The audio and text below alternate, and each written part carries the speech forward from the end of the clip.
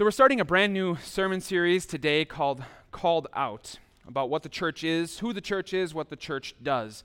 And before we get into the teaching of this series and explanation of it, I want you to know this series really fits together like a puzzle.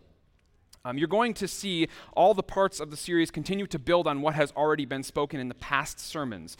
So I encourage you to be here for all 6 weeks of this series, because the whole thing fits together like one beautiful puzzle.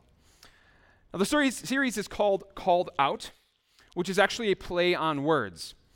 The Greek word ekklesia, which is translated into English as church, is really the combination of two Greek words. The two Greek words are ek and klesia. Ek being the prefix that means out of, and klesia being the noun form of the verb to call. So literally you could say the ekklesia, the church, is the called out ones, which is a pretty good description of the church.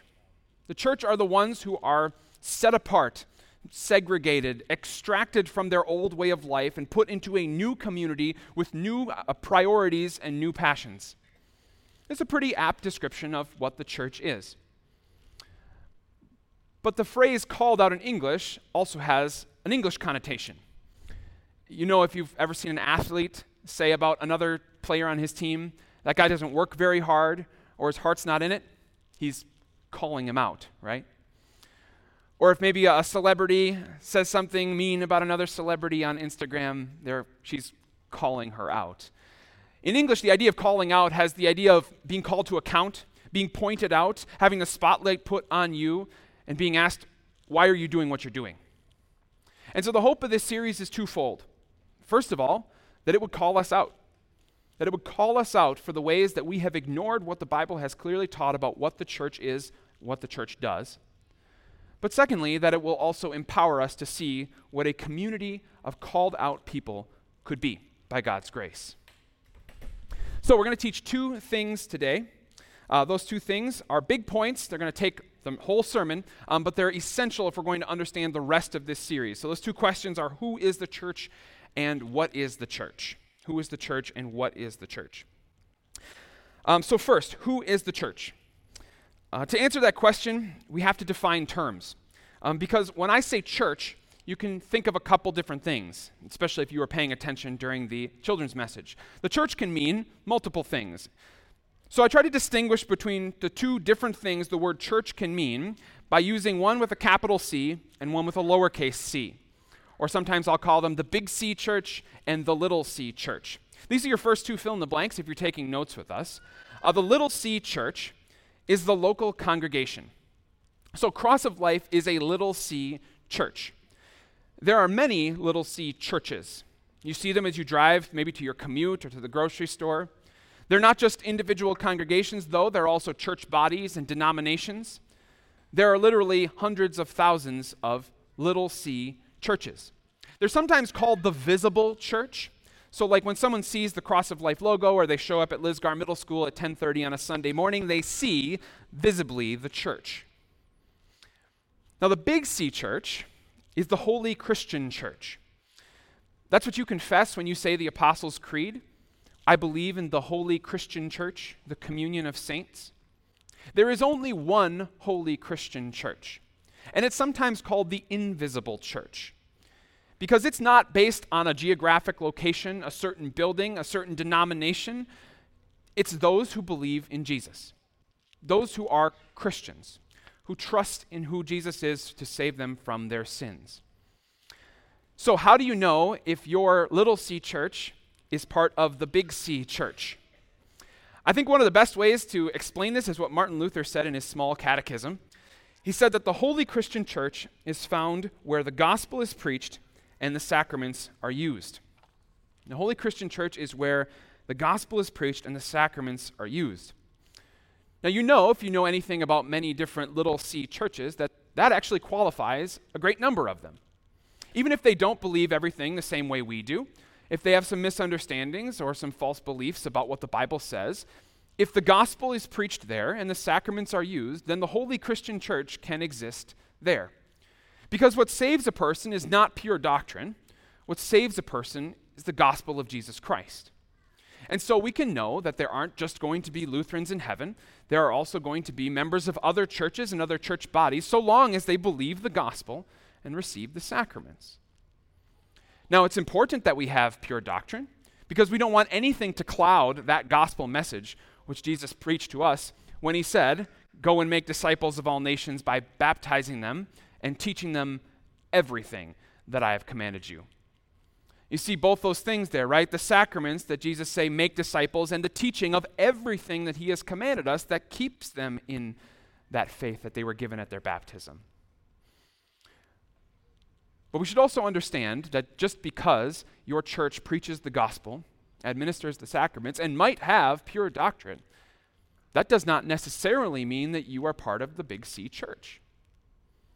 In fact, if we believe what Jesus said in his parable of the wheat and the weeds, we would have to conclude that there are people in every Christian little c church who are not part of the Big C church.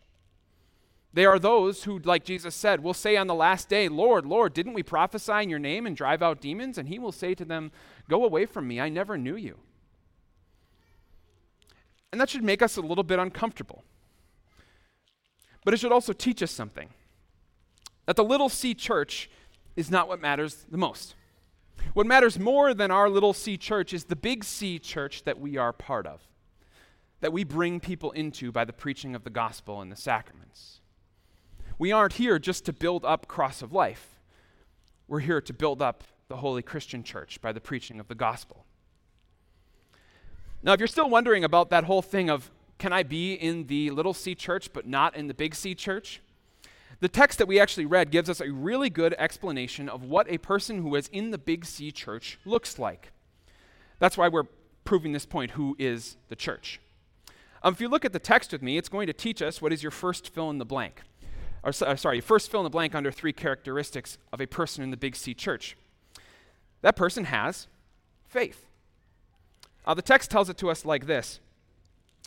Chapter 1, verse 22, it says, "You have purified yourselves by obeying the truth." Now, some of you who have been with us during our sermons or our Bible study series during the summer on John 14 to 17 have heard me say this a couple times. But obey here is probably a weak translation for us. Not because it's an invalid translation, but obey in our English parlance has kind of a connotation of doing stuff. That we have to actually do the actions that have been commanded to us. When the Greek word really has more of an idea of compliance. I accept that. Or maybe if you're married or have kids, you understand this. The difference between hearing and really listening, right? Where someone can have their eardrums vibrating because of the words that you're saying, but they're not really listening. Obeying the message, that's really listening. It's not just letting the words bounce off your head, but letting them go deep into who you are because you believe them. But there's an even a clearer place where this text says it. Chapter 2, verse 7, it says, "Now to you who believe, this stone is precious." One of the distinguishing factors of a person part of the large C church is that they have faith. But that's not enough. Because you can have faith in a lot of things. And you can have a false idea of what faith is. In fact, in our North American culture, oftentimes faith is considered this sort of positive feeling towards stuff. Like you're in the hospital and you've got an injury of some sort and someone says, well, you just got to have faith that you're going to get through. Well, what does that mean? Does that mean I just have to feel good about it and hope it's going to get better? That's not going to save you. And the text tells us that. It says that your faith has to be in something very specific. Look at these verses. Chapter 2, verse 9. It says, "You are a chosen people, a royal priesthood, a holy nation." Verse 2:10 says, "Once you were not a people, but now you are the people of God. Once you had not received mercy, but now you have received mercy." Chapter 1:23 says, you were born again, not of perishable seed, but of imperishable seed." That teaches us that our faith has to be in something very specific. And that very specific thing is your next fill in the blank. That you are chosen by God, by grace, and born again. Chosen by God, by grace, and born again. Let's break down each one of those things. First of all, it says you are chosen. You are a chosen people, the text tells us. You notice what it doesn't say? It doesn't say you are a choice people. Because if you were a choice people, it would be because there's something good about you, something attractive, something with potential. You maybe have higher moral standards or are kinder to the people around you. But the text doesn't say that. It says you are a chosen people. God did not choose you because of something good in you. He chose you because of something good in him. And in the same way that maybe you felt when you were in high school and that boy asked you to dance, or that moment when he got down on one knee, or when she subsequently said yes, God has chosen you in a far more profound, far more transcosmic way. He's made you saved from your sin, not because of your own works, but because of his grace, which he explains to you by saying that at one time you had not received mercy, but now you have received mercy. You know who needs mercy, right? Offenders. People who deserve to be punished need mercy. And we deserve to be punished because we have harmed our neighbor and offended God again and again by our selfishness and our thoughts and our words and our actions, just like we confess today.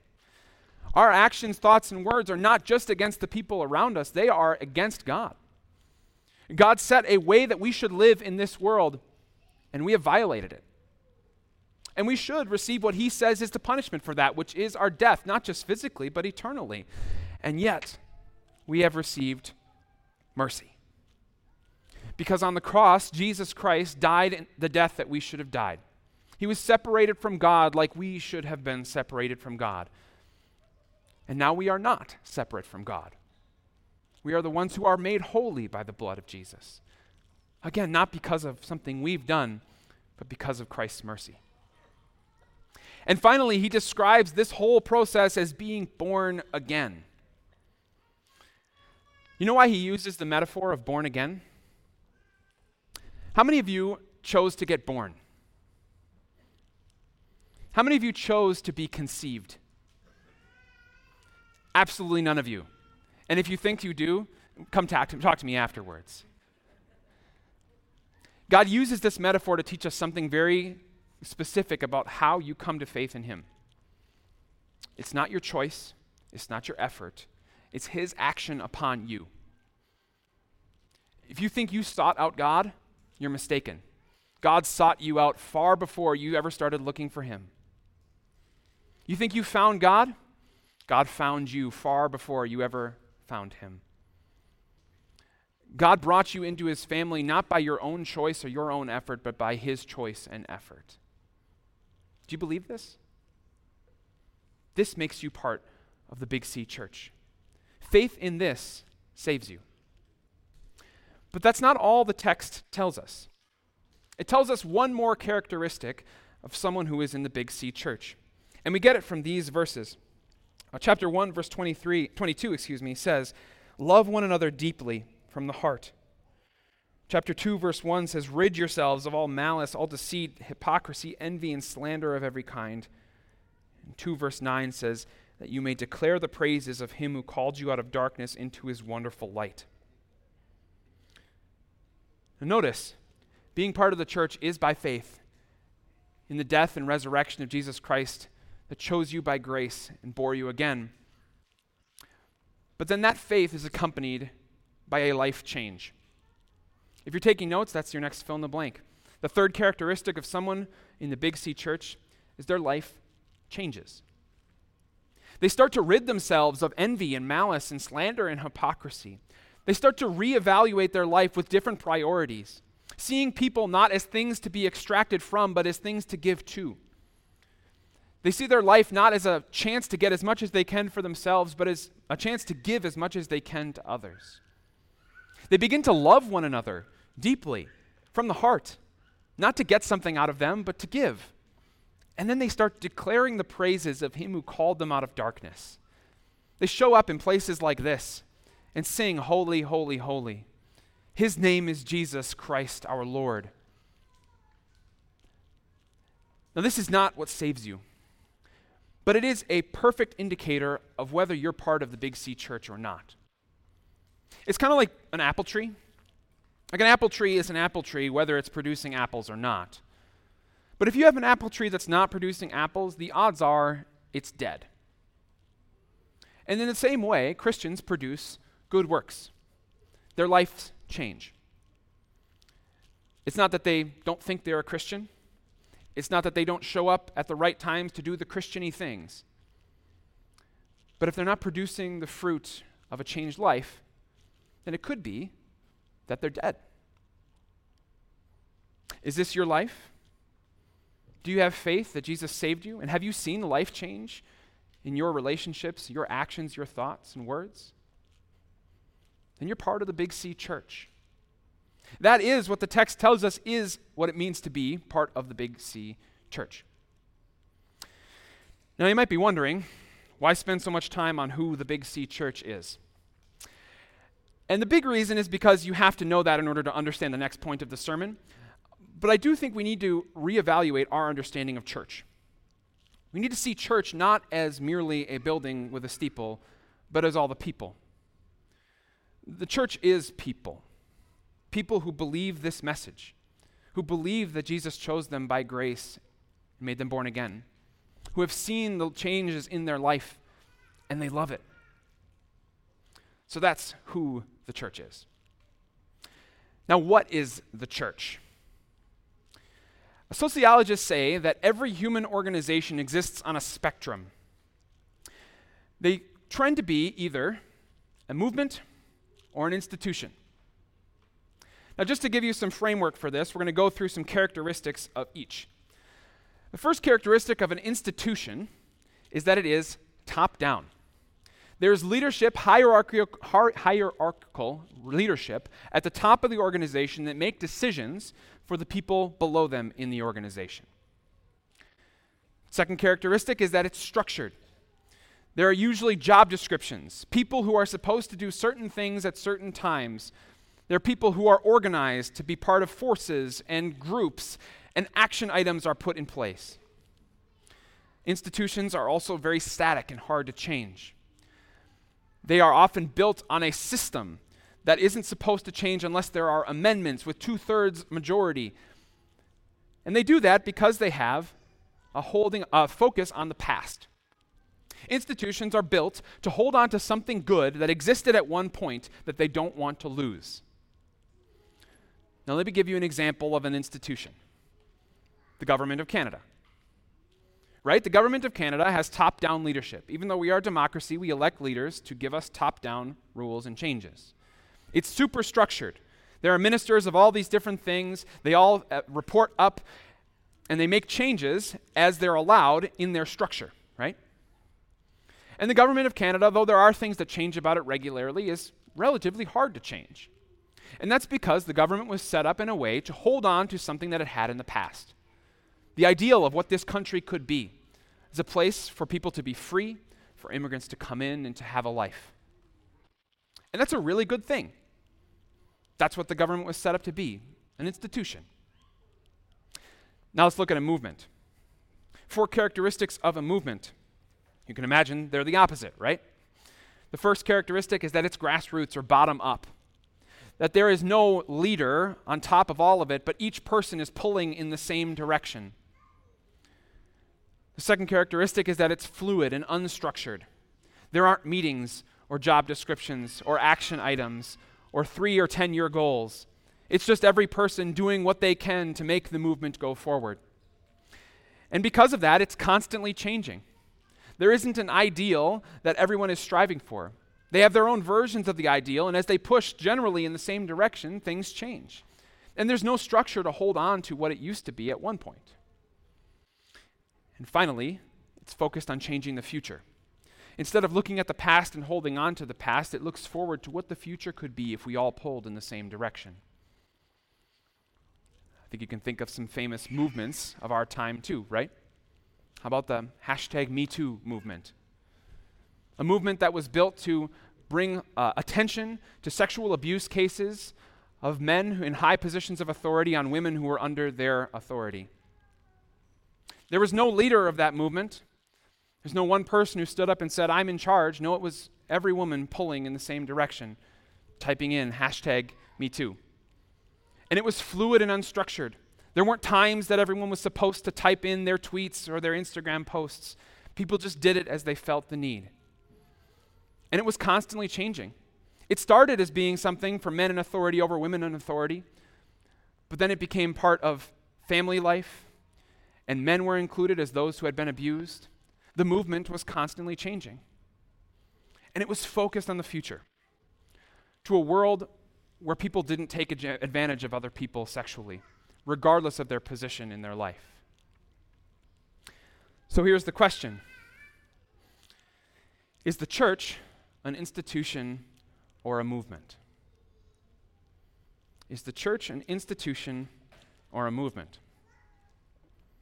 Before you answer, because I'm guessing many of you have never thought that question before in your life, we're going to do a little test to help you figure out what subconsciously you already think about the church and whether it should be a movement or an institution. So I'm going to ask you a series of questions, and you think to yourself, do I believe this or not? Do you believe that the most important thing to a church is holding on to its doctrine? Do you believe that things should not be changed in your church unless you give your approval or at least are made aware of the change? Do you believe that the best way to bring someone to know Jesus is to bring them to church on Sunday? Do you believe that the pastor is the one who should be doing the most outreach work in the congregation? Do you believe that a good sermon is one that challenges you intellectually? Do you believe that the church is for you to come and be filled up? Do you believe that the church should offer things that serve you and your family at your current stage of life? If you thought yes to any of these, then you subconsciously think the church is an institution. Let's keep going. You know where this is going, but play along with me. Do you believe that the most important thing a church does is preach the gospel? Do you believe that churches should set aside their differences and work together more often? Do you believe that the pastor is more of an organizer than a final authority on matters of the church? Do you believe that a good sermon is one that stirs your emotions and makes you feel like you could run through a wall for Jesus? Do you believe that the church should abandon anything that hinders new people from coming in the doors?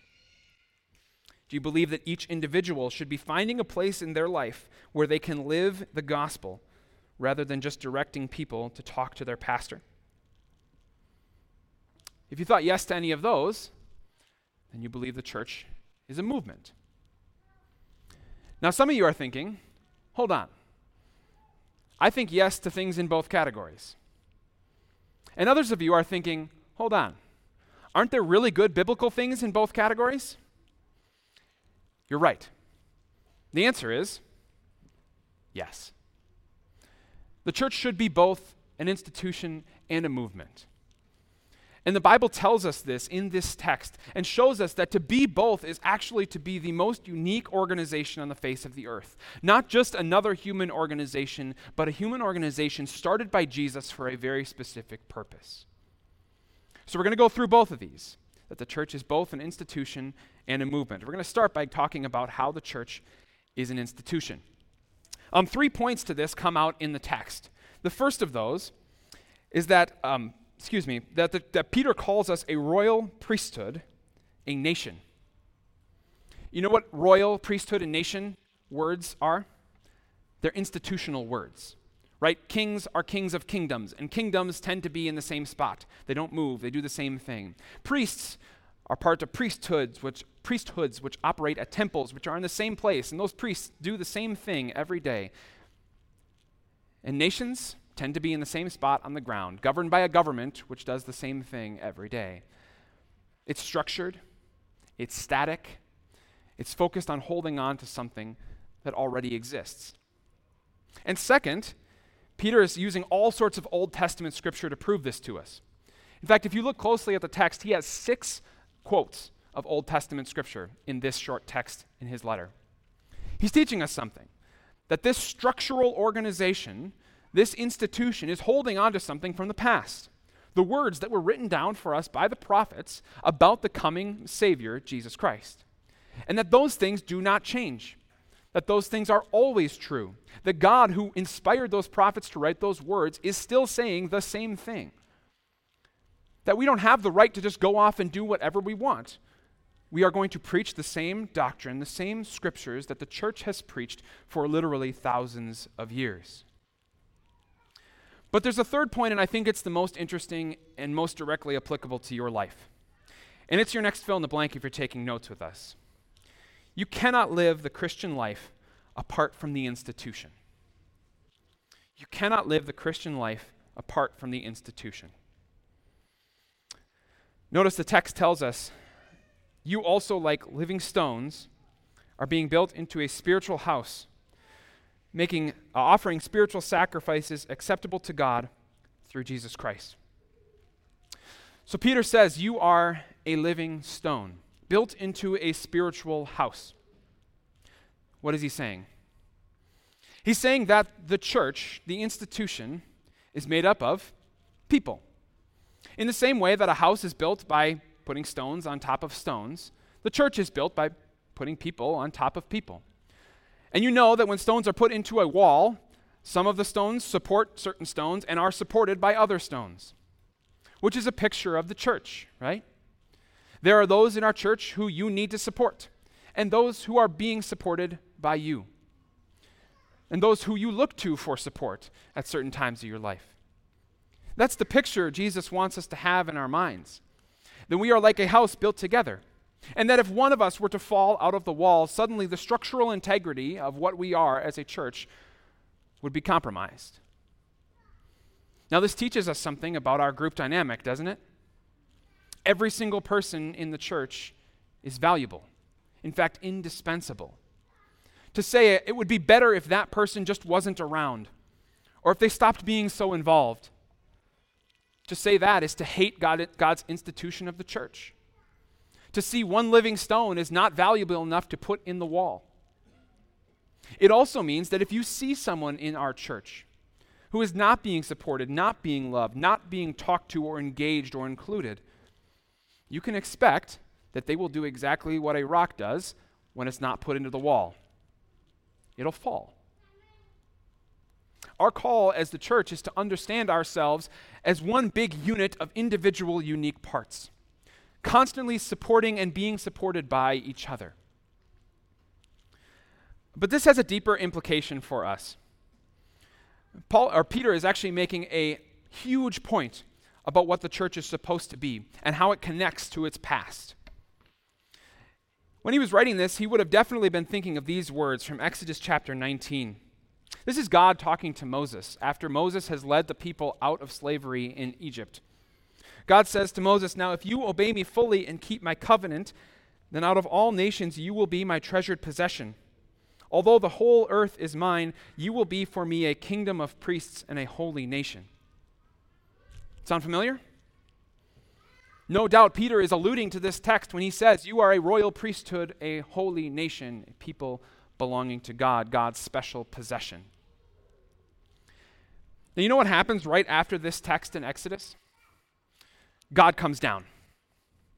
God comes down in a dense cloud on the Mount Sinai, and the rocks are shaken.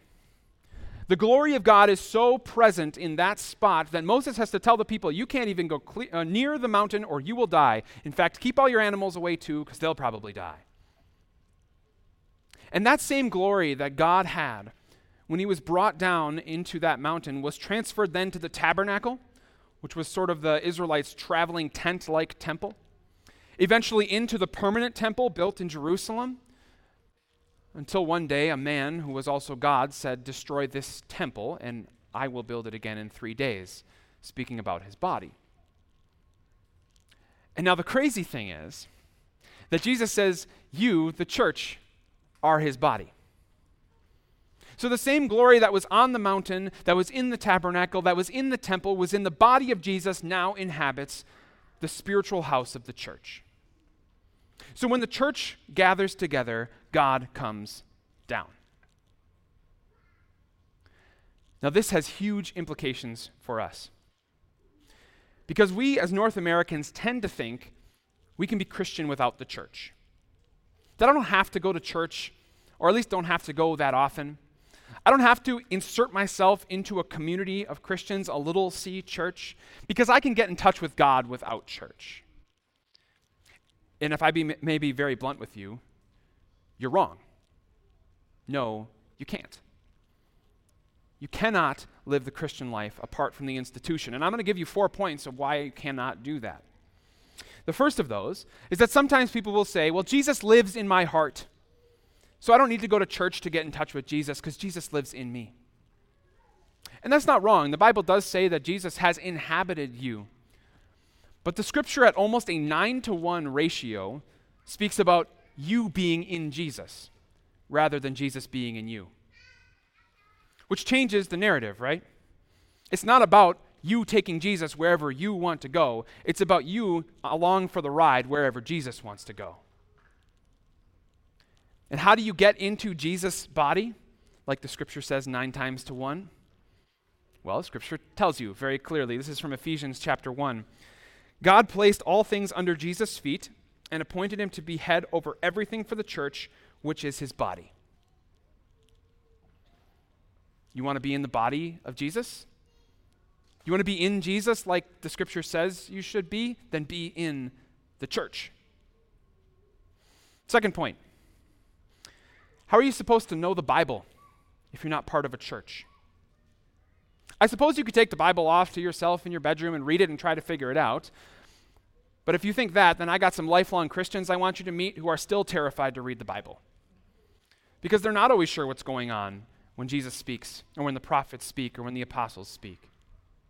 But the beauty of being part of a church is that the church is built to give you the repository of information that the church has gleaned from the scriptures for thousands of years.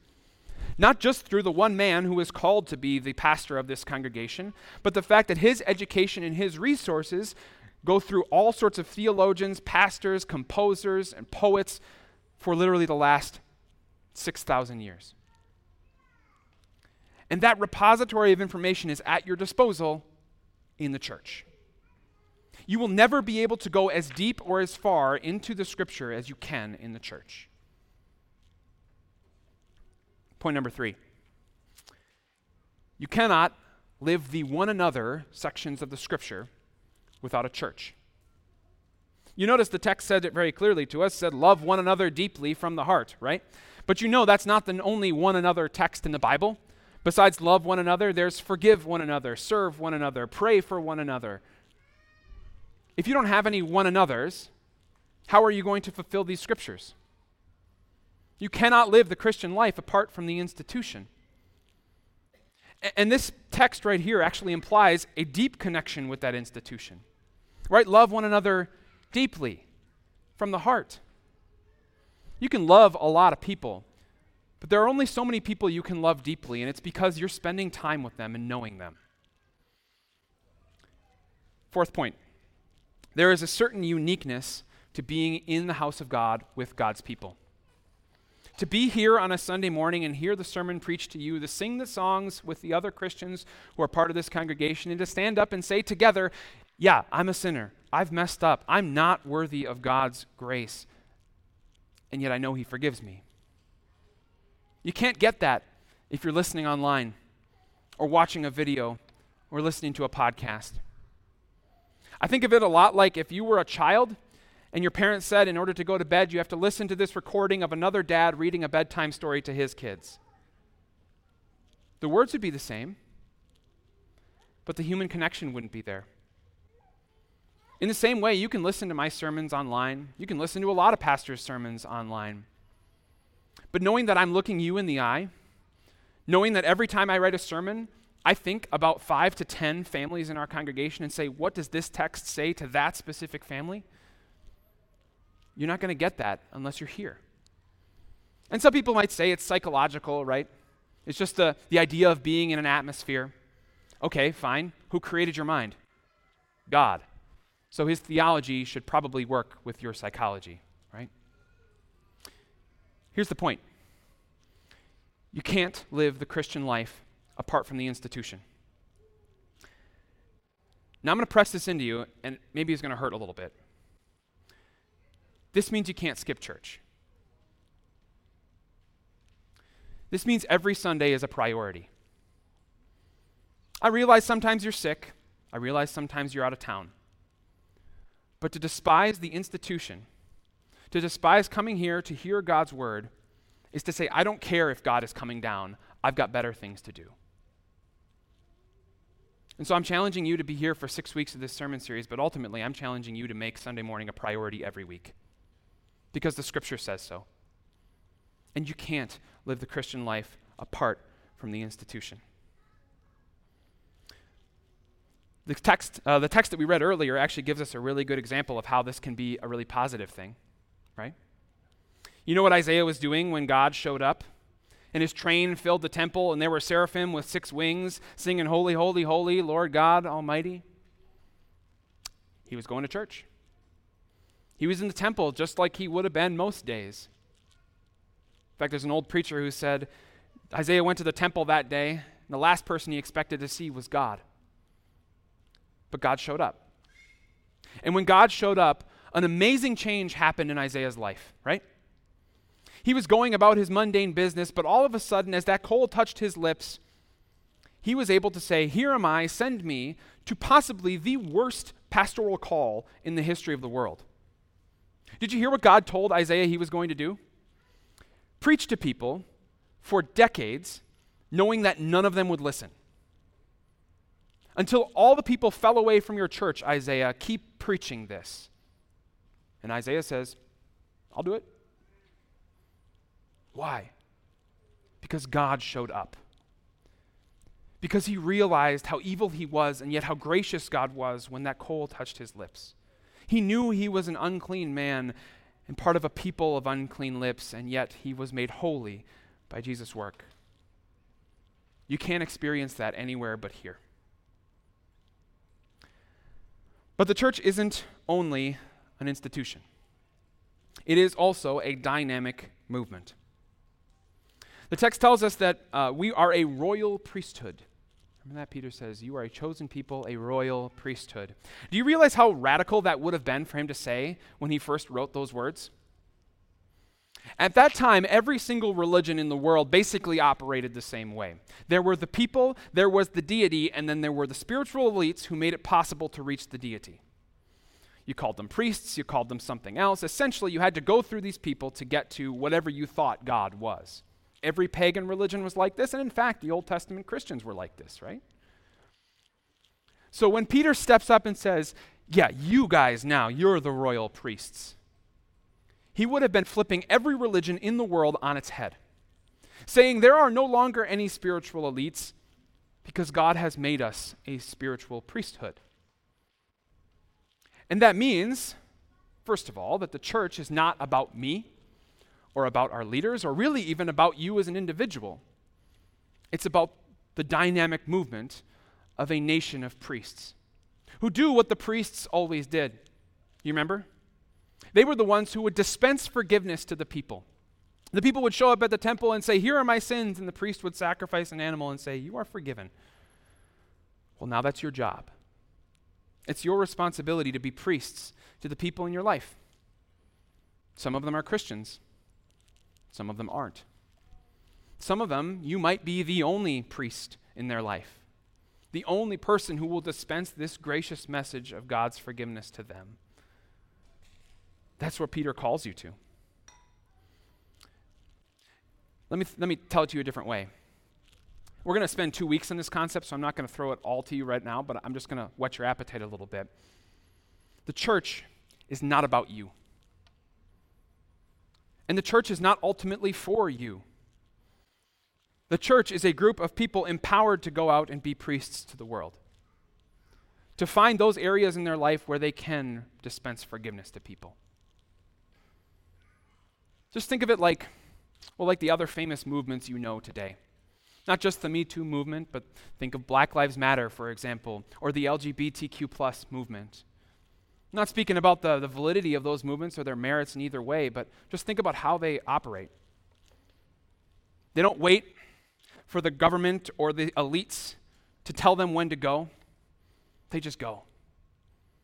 All of them pulling in the same direction, regardless of what the consequences might be for them. Willing to stand up, step out, and speak up about what they believe to be true. And you see how it's changed our world, right? We have a different appreciation for those issues that they're talking about. because they were willing to be a movement. Church, you can be a movement. The text tells you you are royal priests, able to dispense forgiveness, able to do something that those movements can never do. Let's bring mercy. Those movements stand up and demand justice. They yell and scream for something they want made right. But we have something far more beautiful. We have the message of forgiveness and mercy from God. That there is nothing to be made right. You have already been made right. Despite who you are, despite what your sexual orientation or your skin color is, you're forgiven. You were once not a people, but now you are a people. Once you had not received mercy, but now you have received mercy. The church is a movement.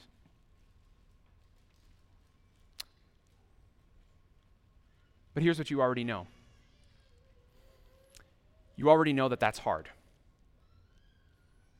I bet there has never been a pastor who has stood up in front of you and said, you know what we need to do, people?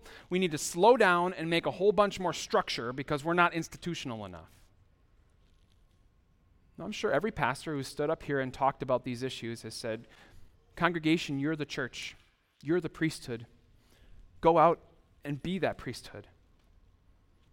But it's hard. And we know what our next fill in the blank says, that the Christian life calls you to move, but we kind of want to stay where we are. And there's a really good reason for that. It's safe. It's safe to be an institution. Institutions at all costs survive. They will cut off anything that keeps them from surviving. They won't lay it out all on the line. They'll guard their assets and make sure no one can attack them. And generally, as movements start to slow down, they become institutional. You can look back at history and see examples of this. It is the natural tendency of humans to make institutions. So how are we going to be both an institution and a movement? We're going to need God to come down. We're going to need God to show up and show us something that we cannot get anywhere else. To change our hearts so that even if the call was go preach until everyone falls away, we would say, here am I, send me. And so Peter sticks that message right at the end of this text for you. Do you remember what he said?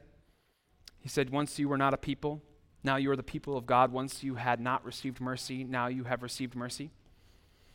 Every Old Testament Christian who would have read that text would have known what Old Testament story Peter was referencing. He was looking back to the Old Testament prophet Hosea. Do you remember Hosea's story?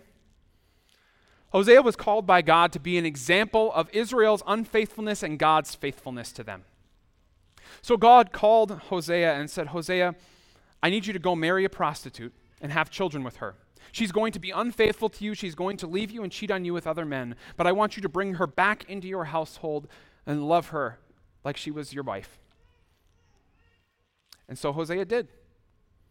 He went off and found a prostitute and married her and had 2 children with her. And as the second one was born, the Bible tells us this. Then the Lord said to Hosea, call him Lo Ami, which means not my people. For you are not my people, and I am not your God. Yet the Israelites will be like the sand on the seashore, which cannot be measured or counted in the place where it was said to them, you are not my people. They will be called children of the living God. See, what was happening in a small way in Hosea's life is what God was doing on a massive scale in the church. Those who were unfaithful, who have seen other things as more valuable than God, God has said, I will bring you back. I will marry you. I will love you. I will keep you. I will protect you. I will treat you as my special possession. Do any of you have a prized possession? How do you treat that prized possession? Do you think about it regularly? Do you put it in a special place? Do you buy things to protect it or insure it? Do you spend time with it? That's what God does with you, but even more. He protects you. He loves you. He puts you in a special place. He knows where you are at all times. And when he sees you, his eyes light up. Because despite your sin, you are his special possession. Once you were not his people, but now you are the people of God. Once you had not received mercy, but now you have received mercy. So from this beautiful foundation of the institution that God has put in place of the church, let's go be a movement. Amen.